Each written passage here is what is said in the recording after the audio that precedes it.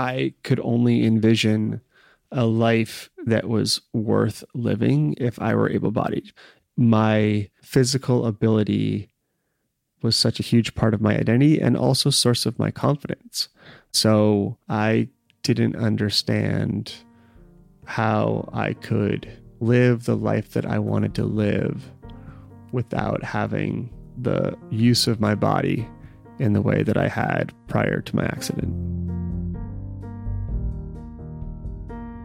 Adaptive athlete and podcast host Tim Brown is a lifelong outdoor sports enthusiast. Like many of our guests, Tim spent a lot of his childhood outside, and as an adult, he traveled around the globe to the best slopes and surf spots. But in 2011, Tim's life changed, and he could no longer get outside the way he used to. After years of therapy and a lot of hard work, Tim made it his mission to get back out there. These days, he may need some different gear and a little extra help, but the rush of riding waves and skiing down slopes again is worth it. I'm Shelby Stanger, and this is Wild Ideas Worth Living. Tim Brown grew up outside of Boston in an outdoorsy family that was keen on sports and adventure. He windsurfed, paddleboarded, and even just spent time in the woods running around with his brother. As he got older, Tim spent more and more time surfing, skateboarding, and snowboarding. He self-identified as a surf bum, traveling around, working in restaurants to support himself while he chased the best waves. After a year spent on the beaches of San Diego, Tim was ready to change things up. He became an EMT and followed some friends to Aspen, Colorado, where he tried out for ski patrol. I think it's worth noting that I hadn't skied since I was probably like 8 years old. I had just snowboarded. And, when I talked to the patrol director when I was still in California, he was asking about my background, and I was like, great, and so just want to make sure you ski, right? And I was like, well, I snowboard, but yeah, I ski too, and so I did not ski at all and showed up and bought a cheap pair of skis and cheap ski boots and tried to follow my friends around on the mountain for a week. And then they had an actual in-person tryout for ski patrol, and I totally ate it. I think they were kind of like, we like you, but come back next year. Even though Tim was rejected from ski patrol that first year, he was pretty comfortable on the snow, so he spent the winter working on his skills. He came back to tryouts the next year, and he got the job. During his 2 seasons on ski patrol, he learned the importance of taking action quickly and being tough. He also started to appreciate just being in the outdoors, even when he wasn't skiing. Then in 2011, his life changed dramatically. I'd like to ask you about your accident. Are you open to talking about it? Of course. Yeah, I'm happy to. February 13th, 2011, my third winter in Colorado, second on ski patrol. At the time, things were going really well. I had just received a great mid-season review from my supervisor, and had been on an awesome backcountry hut trip with a few friends just a few days prior. Things were really clicking in my life. That day, I went into work late because I was taking an avalanche course that night. So, I started later. It was a beautiful February day, warm, sunny, plenty of snow. Showed up to work around noon and threw my helmet in my backpack, took the lift up to the patrol hut. And right when I got there, a call came in for a woman needing help up in some of the higher terrain on the mountain. I was working at Snowmass Mountain in Colorado, just down the road from Aspen. And I just, threw my pack down, grabbed a sled, hiked it out to her with a few other patrollers, got her out of this terrain, and it was a pretty good, smooth rescue. I was feeling really good about it. But at that point, it was the end of the day, and the lifts shut down before we could make it all the way back up to the top to the hut. So my backpack was still up there, and end of the day, what we all do is clear the mountain. So every patroller picks a trail, you ski it top to bottom just to make sure no one's left behind. And one of my fellow patrollers brought my pack down to me. I just threw it on my back. The helmet's still in it, and didn't think anything of it because I was skiing the lower half of the mountain, just like a blue trail, nothing crazy. Something I'd skied, dozens, if not hundreds of times. And then getting my bag and sort of being like, I'll see you at the bottom, is the last thing I remember. The next memory I have after that is waking up in the ICU in Denver the following day. No one truly knows what happened because I have no recollection of it, and there was no one else around because I was on the trail by myself. It was the end of the day. But I didn't make it back to patrol headquarters at the bottom of the mountain. And when my fellow patrollers realized that, they quickly went out looking for me. They found me, and, I was lying on my back, and I think I was kind of semi-conscious, but couldn't move. And so they got me off the mountain really quickly and to Aspen Valley Hospital. And then I was helicoptered to a Swedish hospital in Denver, Colorado, and underwent, intense surgery to fuse my C4 to my C6 vertebrae. So pretty high up in my neck.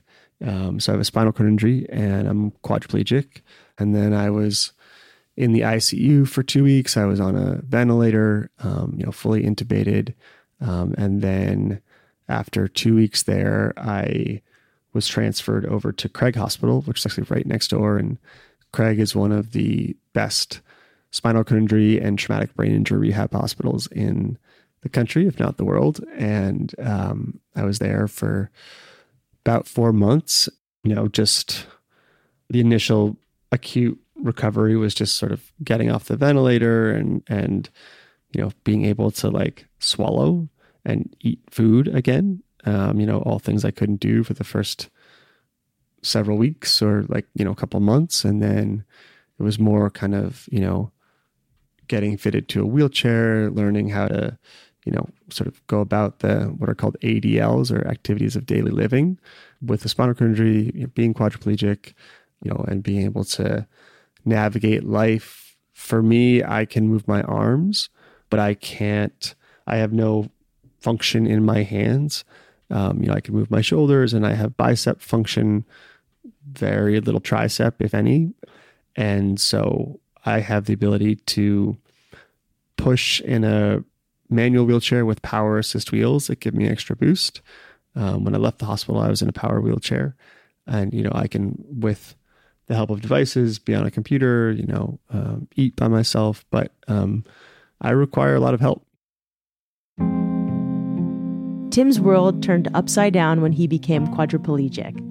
These days, he needs a lot of assistance to get up in the morning, to go to bed every night, and throughout the day for various tasks. Before his accident, most of Tim's life revolved around his athleticism. He and his friends skied, snowboarded, and surfed together, and suddenly the things he loved most in life weren't accessible to him the way they used to be. That took a big toll on his mental health. Instead of adventuring, Tim had to spend his time learning to use his body. It's gnarly what you went through. I mean, I remember we talked a little bit before and you told me, I didn't know this full story, but you did tell me that after that accident, you made it your mission to just try to walk again. Yeah.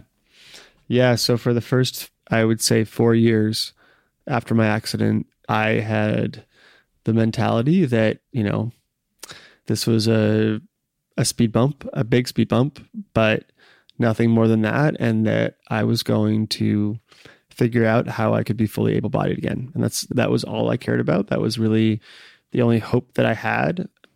In a lot of ways, it's what kept me going in those early years when I was really, just surviving. And in large part, I could only envision a life that was worth living if I were able-bodied, because if I wanted to surf the way that I knew how to surf and ski and do snowboard, do all these other things, I had to be able-bodied to do them and really enjoy them and appreciate them, because, my my lived experience and my identity was so centered around those things. I mean, that's the relationships in my life, the many of the decisions that I made, my physical ability was such a huge part of my identity and also source of my confidence. And so, to feel like I had entirely lost that, I didn't understand how I could live the life that I wanted to live without having, the use of my body in the way that I had prior to my accident. How did that feeling shift? Because I don't know, I just think your perspective is very interesting because you lost something that was how you defined yourself by. I think a lot of us define ourselves by so many things we take for granted every day. How did you decide to go a different route in your life from wanting to walk again to be able-bodied to acceptance and maybe something else? Yeah, absolutely. So, I mean, gosh, there's so many different elements of that. But I'd say in those early years, it was a combination of a few things.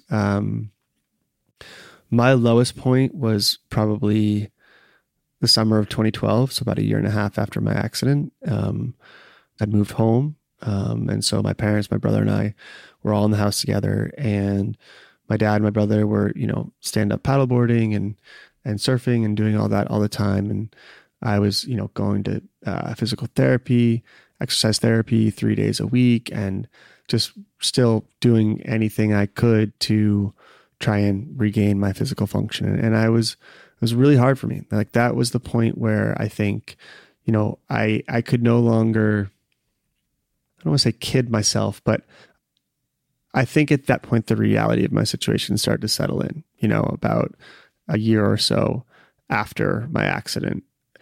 And then to see my dad and my brother, who, are such huge parts of my life, but at that time to see them doing the things in the ocean that I love so much, and to be able to not be able to participate in that was really, really hard.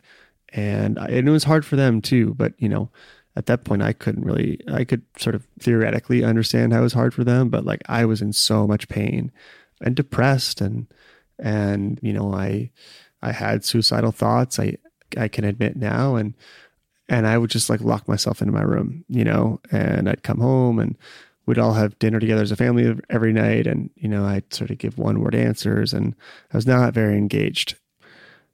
And my mom, I was seeing a therapist at the time, but my mom knew that something was really not right, and she pushed me to see a different therapist. And I really pushed back on that for a few months, saying, I'm seeing a therapist, I'm fine, Yeah, when you're seeing one therapist, it's like hard enough to go to a therapist and then have to switch. Yeah, exactly. So I was unwilling to admit that I wasn't okay.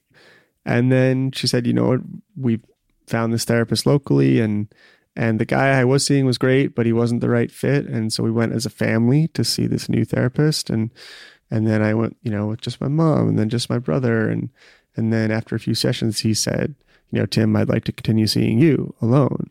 And he's a great guy, and he had earned my trust at that point. And I said, absolutely. And here we are 9 years later. Wow. And I still see him almost on a weekly basis. So that's been huge. And then after 4 years, I had pursued so many different types of therapy, I think, which culminated in going to Australia for about 2 months to do this sort of interesting alternative therapy with a guy down there. And that was the last thing I did, where, I think I went in thinking like, I'm going to get on this plane in Boston, and 2 months later, I'm going to come back, I'm going to walk off that plane. And that didn't happen. But what did happen is that I went to the other side of the world, myself and one of my aides who works for me, the two of us, we flew over there, lived in a little apartment in Surfer's Paradise in Australia for 2 months, and traveled around a little bit and came back, and it went really well. I have the outcome from the therapy that I wanted, but that really rekindled my sense of adventure and desire to travel, and also made me realize that if I could live in Australia for a couple months, I could certainly move out of my folks' house. For years, Tim did everything he could to learn how to walk again. Even though he didn't get the desired outcome from his time in Australia, the trip empowered him in so many other ways. He decided to move to Boston to live on his own.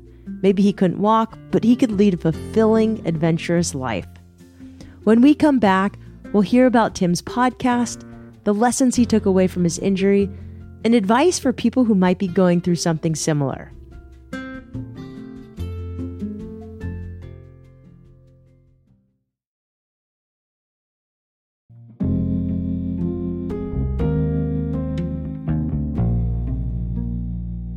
One of the ways Tim has embraced his independence is by getting back into his favorite sports. He took up adaptive surfing and skiing, which is no small feat. Because Tim is quadriplegic, he relies heavily on his upper body to prop himself up on a specially designed surfboard. As for skiing, Tim had to learn to use a sit ski, which has a molded seat with a shock absorber. As you can imagine, relearning his favorite sports hasn't been easy. But as Tim's mindset about living with a spinal cord injury shifted, so did his experience of adaptive sports. Instead of focusing on how many waves he caught or the craziest tricks he could do, he started to focus more on the experience as a whole, preparing, reflecting, and just spending time with friends in nature.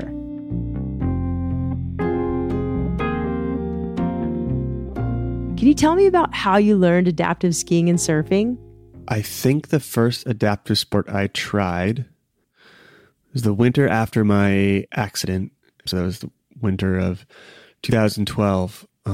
I went to Sunapee in New Hampshire with a very good friend of mine and got out in a sit ski with their adaptive skiing program. And, you know, it was really good to be back on the mountain. It felt great to be out in the cold, the fresh air.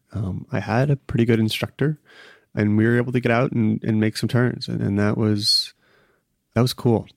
And then I had some more challenging days in New England where I'd fall a lot, and sometimes the instructor would be kind of approach skiing with me from a bit more of a patronizing approach, more like I'm here to take you skiing and you're going to follow my lead. And that was frustrating for me coming from having worked as a ski patroller out west. But I'd go back out to Aspen and Snowmass and ski there with a great instructor, Ryan Latham at Challenge Aspen.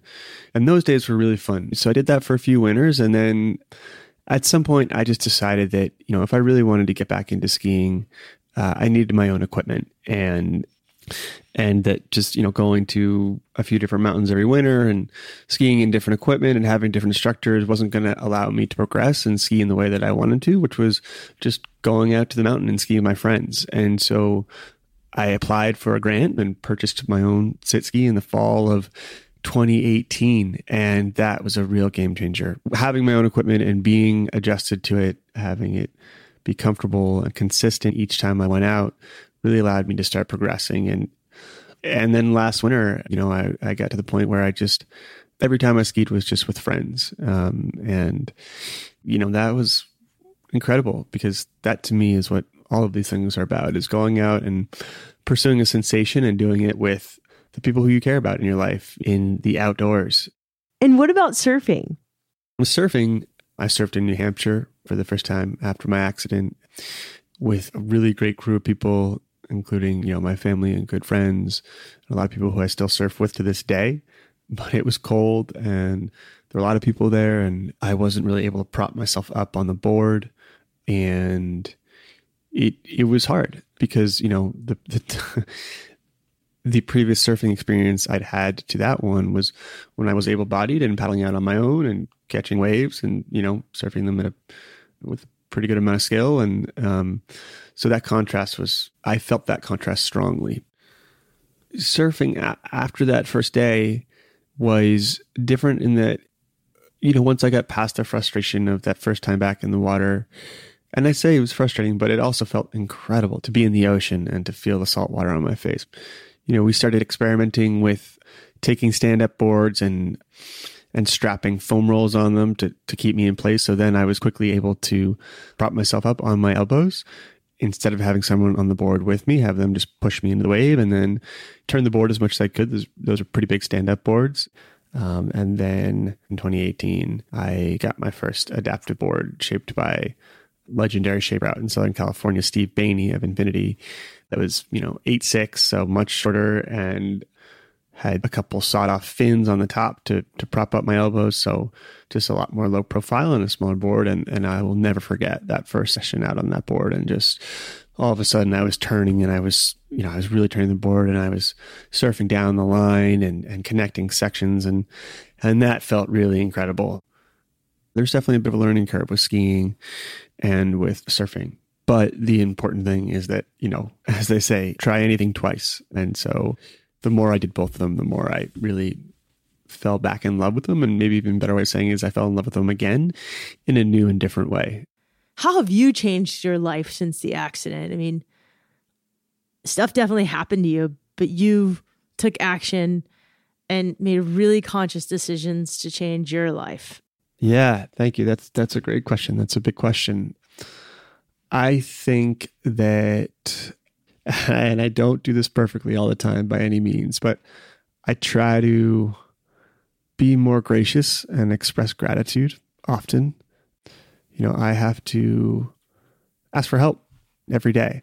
I need help from people, and whether that's just getting up in the morning or it's, going surfing or skiing, I don't have that same level of independence that I had when I was 25 years old and able-bodied and working as a ski patroller and going on all these adventures. And, I took that for granted at that time. And so now, I really try to express more gratitude toward the people who are in my life. And, I really make an effort to take care of myself. Not that I was an unhealthy person before my accident.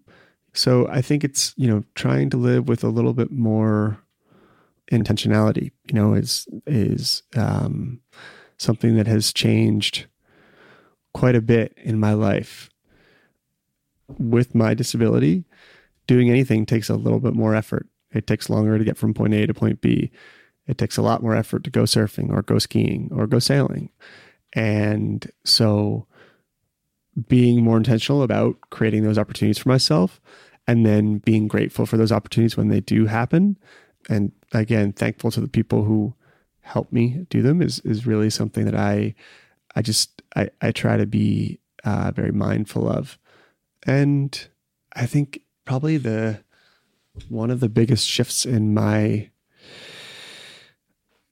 psychology, I guess, has been how I value myself and my identity, and knowing that being this young, fit dude who can, just like hold his own in the mountains and in the ocean does not make me a more valuable member of society than having a disability than I am now having a disability, and I truly thought that this is kind of ridiculous, but I thought that people liked me and I had friends, and my, sort of my contribution to my friend groups was just being a dude who could ski fast or paddle out in, decent sized waves and go on adventures and, party and chase girls and, and do all those things that a straight dude in a ski town does. And, when you're in your 20s.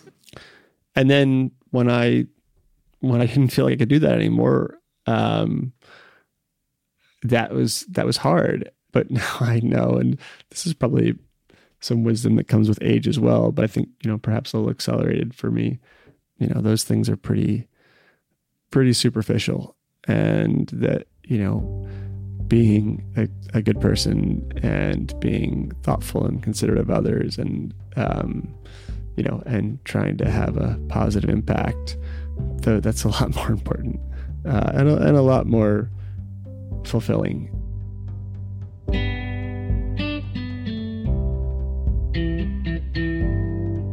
Tim's desire to have a positive impact has come to fruition in a big way this year. He decided to share his understanding of adaptive sports by starting a podcast called The Unexpected Journey. As an athlete who's lived the experience of becoming disabled, Tim makes a fantastic host. You have a brand new podcast, The Unexpected Journey. Tell us all about it and why you started it, what it's been like, who you interview. While I was doing all of that therapy, trying to regain my physical ability, I also went back to school. I got a master's in sustainability and environmental management, and I'd moved into Boston and I graduated, and some of the classes that I enjoyed the most were the ones that were either taught by entrepreneurs or had an entrepreneurial element to them.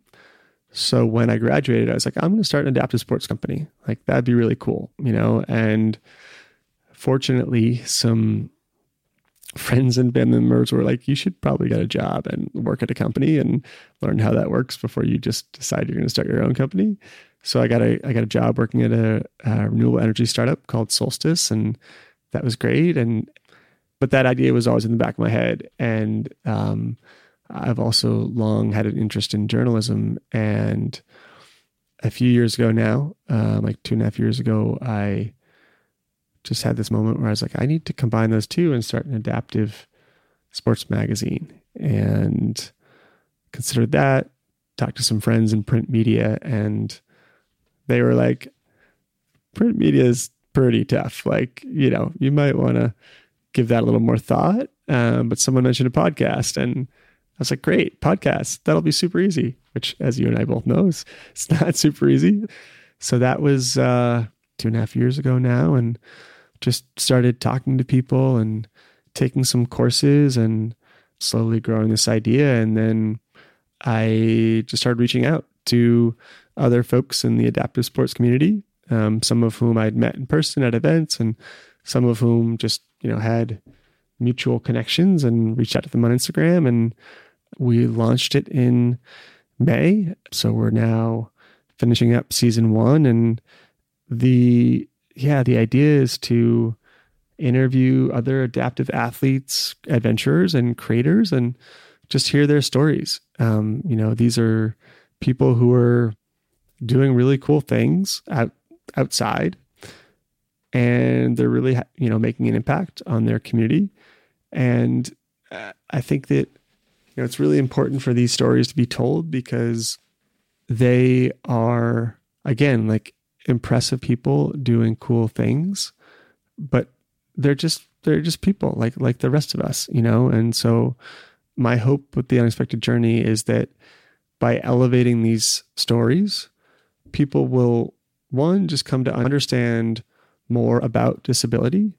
This is more for folks who are able-bodied, and just sort of normalize that experience, that these are people with the same or similar hopes, dreams, and desires as all of us. But also for people who have disabilities to hear people with a similar lived experience doing something cool, really having an impact, getting out there, getting after it, really living their life to the fullest. I think that's so important. I know for me, interviewing people who are somewhat like-minded and also inspire me is about the best job I could ever have. I love talking to people like you, people who are very authentic, doing what you want to do, not afraid to talk about the stuff you've been through. So imagine for you, interviewing these other athletes had to just feel amazing. Do you have any stories of what it's been like to interview other people, or even what the response has been like? Honestly, it's been even cooler than I thought it would be, and I, like, selfishly, I've learned so much from hearing their stories, and listening to them motivates me to push myself harder, and I wasn't necessarily expecting that. So the first guest who came on the show, Anna Sowens, she's a paramountaineer. So she has a spinal cord injury, and she climbs and skis down like big volcanoes out in the Pacific Northwest. She's a total badass. She came on and we had an awesome interview. And then the second guest, Greg Durso, is a guy who lives in Vermont, works for the Kelly Brush Foundation. Great conversation with him. And then after his episode aired, Anna texted the two of us and was like, Greg, I didn't know you skied in Japan. I skied in Japan too. Like, we all got to go skiing in Japan together sometime, and that was just this really cool little moment of building this community. But I think that even, much more powerful than that was Anna separately texted me a screenshot of a girl who had reached out to her who'd been recently injured and was trying to figure out how to get back outdoors. And she was asking Anna a very specific question, I believe, about like how she uses a catheter to go to the bathroom when she's out in the woods. And that to me is like what it's all about. Here's this person who's just gone through this really traumatic experience, and she's just trying to figure out how to get back to living her life the way that she wants to. And if, just hearing Anna's episode prompted her to reach out to Anna directly and say, hey, I'm trying to figure this out. Do you have any advice? That was amazing. That is what makes it worth it. What else do you hope people will take away from the show? I hope that people have a better understanding of the many elements of living with a disability, of some of the challenges that face folks with a disability. But at the same time that, as I said before, while there is an added layer of adversity that comes with having a physical disability, navigating the world that we live in, given the right resources, there are so many people with a disability who are totally just thriving in life. And, we are all just normal people who want to have the opportunity to live the life that in the way that makes us feel most fulfilled like anyone else. And also my other hope is that people listen to these stories, and particularly if you have a disability, but really for anyone, that, you are motivated to challenge yourself in whatever form that is, whether it's, I talked with one of the guests about just going down a ramp that's maybe a little bit steeper or a little longer than I'm used to, and sort of safely taking that risk. I might be a little uncomfortable with it, but that moment right there is like a huge win for me. It's like exhilarating, that's something that I never would have even thought twice about before being in a wheelchair. It's called The Unexpected Journey because there are things in life that happen to all of us that we can't anticipate. And, it's about how you respond to those moments and how you are able to just sort of be present and be in the moment and accept those feelings of discomfort and stay engaged, with what you love and with your surroundings and with the people in your life. So Tim never anticipated becoming quadriplegic, and he's still working on coming to a place of acceptance about what happened to him. Even though it was unexpected, he's certainly making the best out of it. It takes a lot of bravery and dedication to return to your passions after an accident like Tim's. I love that he's using his connections to tell stories of other adaptive athletes and to share advice. Is there any advice you wish you'd been given in 2011 that you give to people today? I think advice that would have been helpful, or that I should say that I would give someone today, is that, one, it's going to be hard, but that's okay. There's a huge sense of loss and grief, but don't try and push that away. If someone had said like, it's okay to be really, really sad, that's totally normal. You've experienced this huge loss. And if you're angry and you're bitter and you're jealous and you're just all these really nasty emotions that no one really wants to like admit to or like, fully accept and embrace, I definitely, tried to suppress those, but they're natural and they're normal. That would have been helpful in the moment. And also one thing that I definitely would tell people now is that, you'll find a strength and a courage within yourself that you had not tapped into before. It will take time, but you can absolutely live a life that is like fully engaged and full of joy and awe and challenge and excitement and adventure and all those great things that we all love. And those are things that I didn't think I could experience again. Advice also to able-bodied people. I'm in an area where actually I'm really lucky. There's a lot of really cool adaptive athletes all around me surfing, and sometimes I don't know what to say and I'm awkward. It's happened in the surf. Mm-hmm. Usually I just say hey and make an inappropriate joke like I do to everybody else. But sometimes I offer help and I don't know if that's like the right thing to do, but especially when they're trying to get out in the surf on a ski. Yeah. But like, what advice to able-bodied people do you have? Especially when it comes to seeing an adaptive athlete out there. Yeah, definitely. So I think, what you said, Shelby, about how you sometimes just say hi or your default is just to say hi and make an inappropriate joke or comment because that's what you do to everyone. Yeah, like not about their disability, just, about surf or whatever.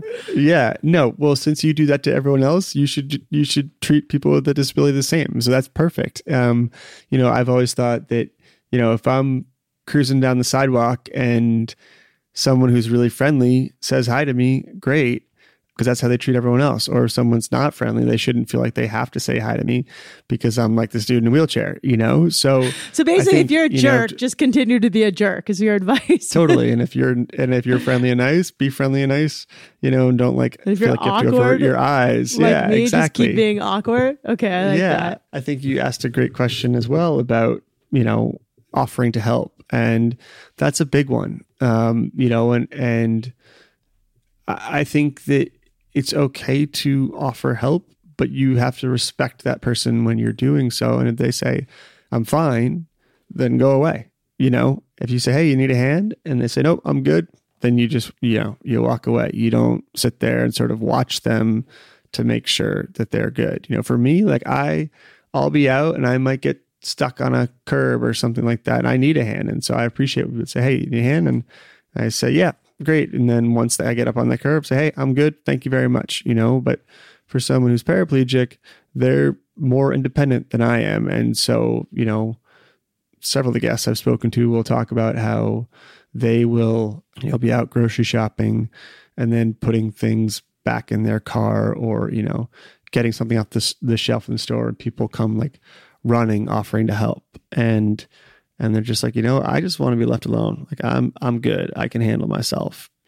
So I think it's just, if you feel the need to offer to help, first pause and ask yourself, does this person look like they really need help? And if they do, ask politely and then just follow their lead, because they will tell you whether or not they need help. And I think two more things that are important are, one, like, always address the person with a disability the same way you would address anyone else. Don't address like their friend or their partner or their parent who is right next to them. That happens all the time. And the one last thing, this is another big one that is a common theme on the podcast, is if you see someone doing something, whether it's surfing or skiing or wingsuit flying, don't just go up to them and say, oh man, you're so inspiring, because that's not why we're doing this. We're not going out there to be an inspiration. We're going out there to do the thing that we love because it makes us feel good, and we do it with the people who we love, and we're pursuing that feeling and that sensation, and we do it differently. But, we're not just like, I'm going to wake up today and be an inspiration. So, there are times when certain people in my life who know me well will say something to that effect, but say it in a way that's really meaningful, But when I'm surfing with my friends and my family in Gloucester, and then I get out of the water and these random people come up and say like, wow, you're such an inspiration. Like, it just sort of, I know their intent, it's well-meaning, but it kind of, it takes something away from the experience a little bit, because all I want to do is just be in the ocean catching waves, and I'm not doing it for attention. And so I think just, it's important for able-bodied people to understand that adaptive athletes just want to get out there and do what they like to do.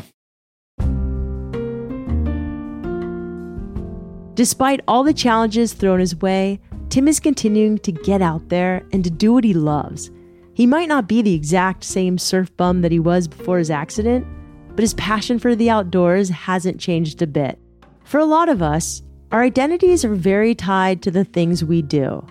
I consider myself a surfer, a podcaster, and a runner.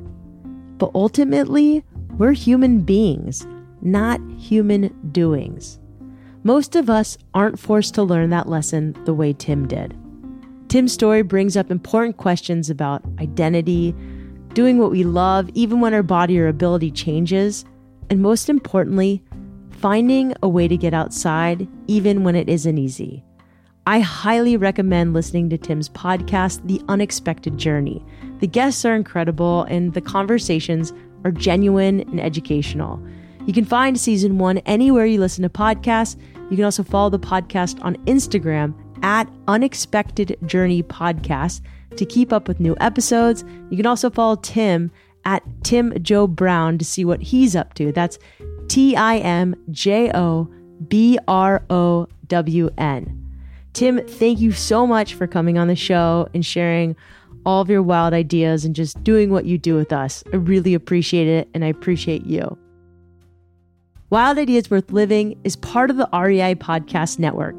It's hosted by me, Shelby Stanger, written and edited by Annie Fassler and Sylvia Thomas of Puddle Creative, and our senior producer is Chelsea Davis. Our executive producers are Paolo Motola and Joe Crosby. As always, we appreciate when you follow this show, rate it, and review it wherever you listen. And remember, some of the best adventures happen when you follow your wildest ideas.